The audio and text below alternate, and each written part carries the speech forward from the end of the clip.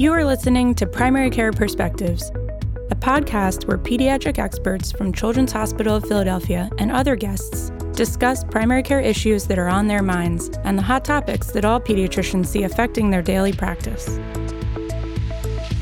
This podcast is for general informational and educational purposes only and is not to be considered as medical advice for any particular patient. Clinicians must rely on their own informed clinical judgment in making recommendations to their patients. Hi, I'm Dr. Katie Lockwood, a primary care pediatrician at Children's Hospital of Philadelphia, and today I'm talking about magnesium. Joining me is Dr. Neil Patel, Director of Retail and Specialty Pharmacy and Investigational Drug Service at Children's Hospital of Philadelphia. Dr. Patel is a pediatric clinical pharmacist by training. Welcome to the podcast, Dr. Patel. Thank you. Great to be here. I'm so excited to have you here. So this is a really interesting topic for me because magnesium seems to be turning up everywhere in pediatrics. I remember using it during my pediatric training on the inpatient side in severe asthma exacerbations and arrhythmias, as well as monitoring neonates who are exposed to magnesium used to treat their mother's preeclampsia. Lately, though, I've heard about it being used more in the primary care setting for conditions like migraine, constipation, and even sleep. Magnesium is the fourth most abundant mineral in the body, which I just recently learned, and it plays key roles in many enzymatic reactions and therefore has effects on muscle contraction and relaxation, cell membrane stabilization, heart rhythm, and vascular tone, which explains why it has so many clinical uses. So I was hoping we could talk more about this hot mineral and also some cautions and dosing considerations. So my first question for you, Dr. Patel, is that there are a lot of magnesium formulations out there. I've heard about magnesium oxide, hydroxide, citrate, gluconate, chloride, sulfate, lactate, and aspartate. And the last time I was in the pharmacy supplement aisle, I was surprised just by how many different over-the-counter magnesium formulations were available. And sometimes patients are asking me, which one should I be buying? And it's been a long time since I took chemistry. So can you remind me how these formulations are different? Yeah, absolutely. So firstly, all these formulations are different salt forms. Magnesium by itself is an element, but to get this mineral or electrolyte into our body, it needs to be stabilized as a salt before ingested or administered. And all these formulations are used for a few distinct reasons. First one, you mentioned magnesium oxide, for example. This is a common supplement that is available in this salt form for ingestion, and it's primarily used for supplementation. There are other forms like magnesium sulfate, which is available for use by blood or the intravenous route for those that need replacement for significant conditions like arrhythmia or severely low blood magnesium levels, and like you mentioned, preeclampsia in a pregnant woman. Great. So you mentioned oxide and sulfate. I've also heard hydroxide. Can you tell me about that one? Absolutely. Magnesium hydroxide, which many of us know commonly as milk of magnesia, is used to help those that need it as an antacid to quickly alleviate symptoms of heartburn. And the component in magnesium hydroxide that actually works to help with acid reflux is the hydroxide component, which is a base. So it's going to help neutralize the acid. Magnesium doesn't really do anything to help relieve heartburn symptoms related to stomach acid. On the other hand, at much higher doses, the magnesium component in magnesium hydroxide can be used to treat constipation. And the way that magnesium helps as a laxative is that it pulls water and electrolytes into one's gut and increases motility related to constipation and is known as an osmotic laxative in this situation. That's really interesting. Now, the other one is magnesium gluconate. Yeah, magnesium gluconate is another salt form used primarily to help with supplementation of magnesium in those that require it to treat low blood levels, which could be secondary to many disease processes. But regardless, one of the major effects of this formulation, along with magnesium oxide, is diarrhea. Magnesium gluconate comes as a liquid formulation, which can be used in children as well that cannot swallow tablets in the other salt forms that magnesium is available in. Thank you. Well, that was really helpful in clarifying all the chemistry. So now children should be getting magnesium from their diet as it's a pretty common mineral, as I said. However, foods that contain magnesium include green leafy vegetables, nuts, legumes, and whole grains. And I don't know how much halibut the listeners' children eat, but mine don't eat that much. And many foods, therefore, are fortified with magnesium, like some dairy and cereals. So I'm wondering, should we be testing kids for magnesium deficiency? Not necessarily. That's a great question. Symptomatic magnesium deficiency due to low dietary intake in otherwise healthy children or adults is very uncommon because our kidneys are smart enough to limit urinary excretion of magnesium. In general, things that lead to symptomatic magnesium deficiency include certain health conditions like severe kidney or gastrointestinal diseases, and certain medications used to treat relatively rare disease states in children that change how kidneys manage magnesium. In these scenarios, pediatric specialists are very aware of the need to monitor magnesium blood levels and appropriately treat or supplement with a magnesium formulation as needed. But in general, in otherwise healthy children, it is not necessary to routinely test for magnesium deficiency. That's good to know because that's a common patient question. And thank you and shout out to all those nephrologists helping us in those special cases. So let's shift into talking about some of the things that magnesium is used to treat or might be used to treat. So first is constipation. In this case, magnesium is often used over the counter with products like magnesium hydroxide, as you mentioned, milk of magnesia, or magnesium citrate. So what do we know about the effectiveness of these magnesium supplements for pediatric constipation?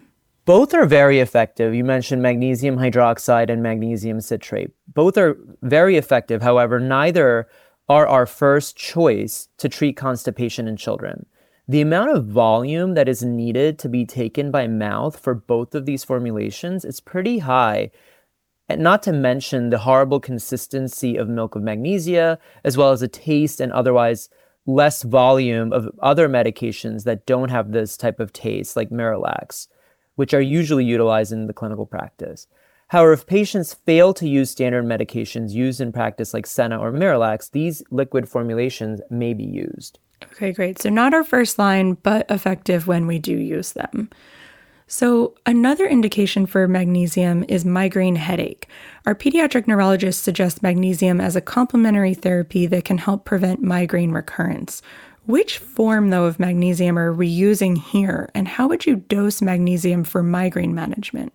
Great question. Given some of the published literature and data on the use of magnesium oxide in both children and adults to prevent migraines, this formulation is likely one to use if any.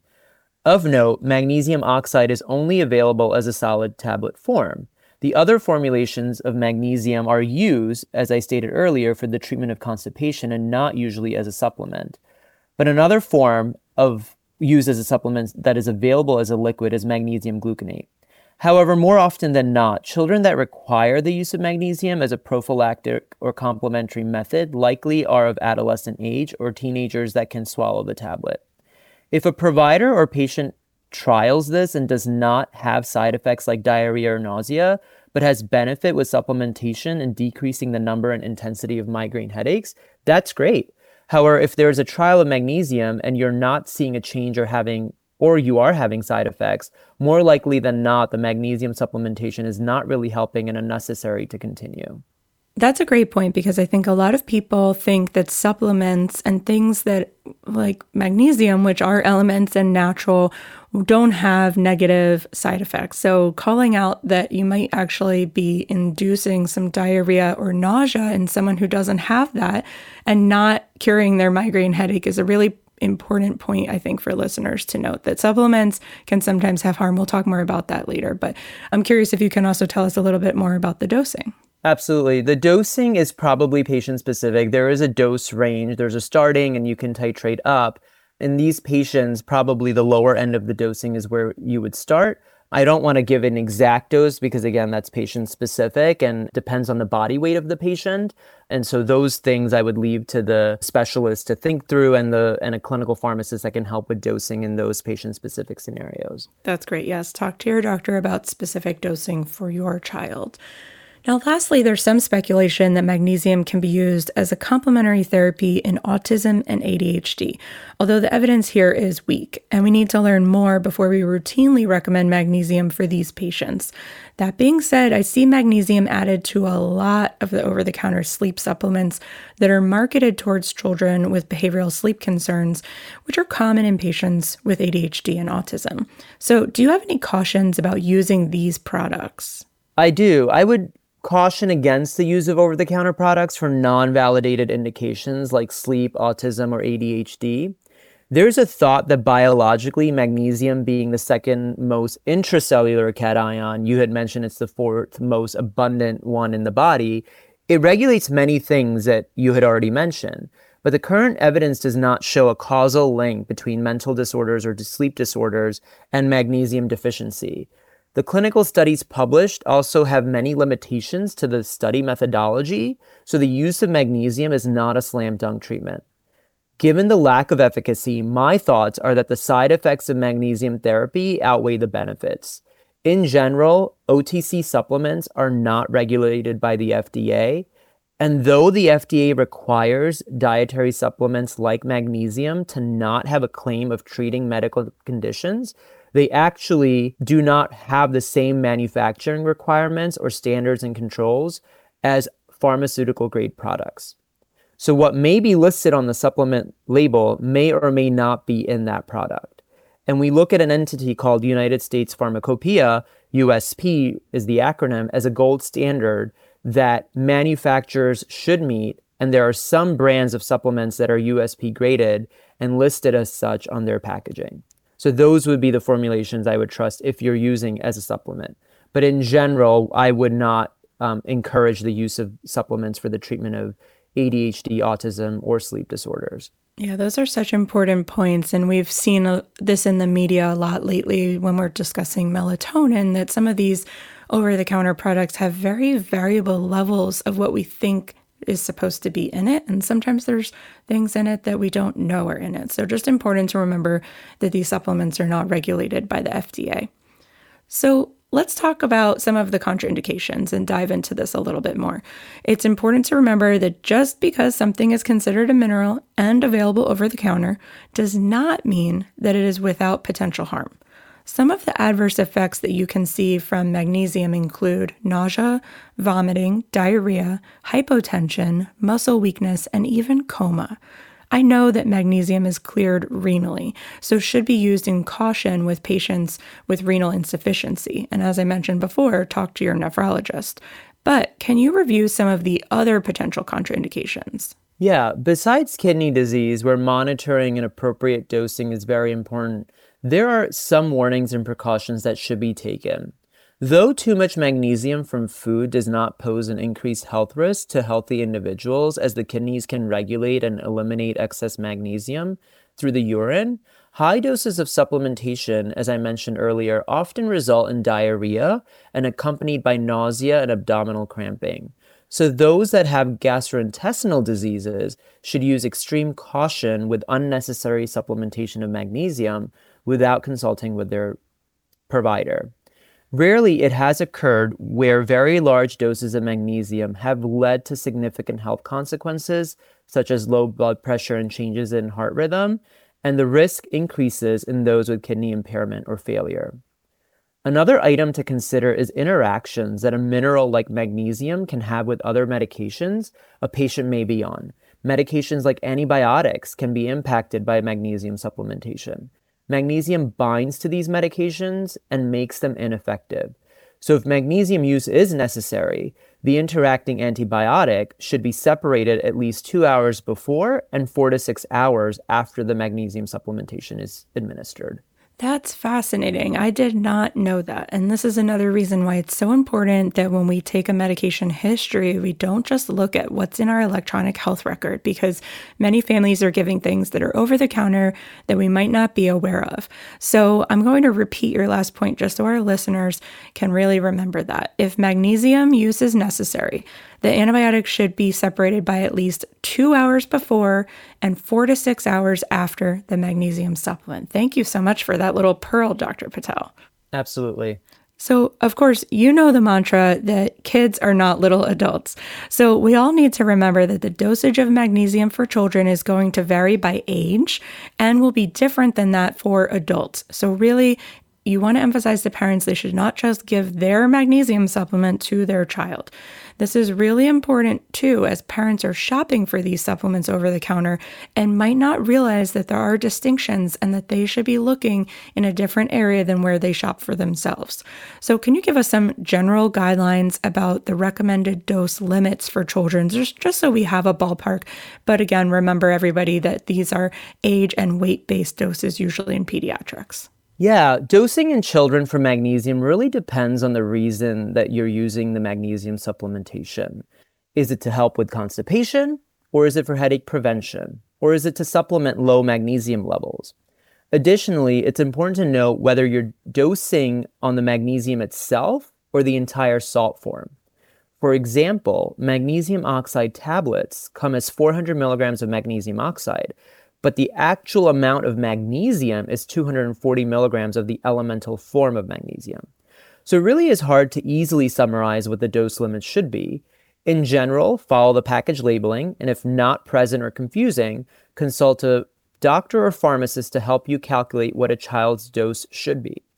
The recommended daily intake varies by age of a child as well.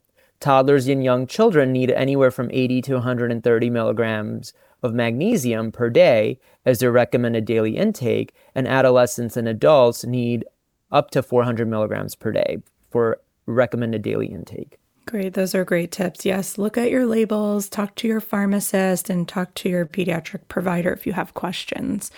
Now, you've covered a lot, and as I said, I think this is a really hot topic right now, and you've given us a lot of great information to sort out all of the myths and facts. As a clinical pharmacist, are there any other tips you have for pediatricians in guiding families who are shopping for over-the-counter supplements themselves?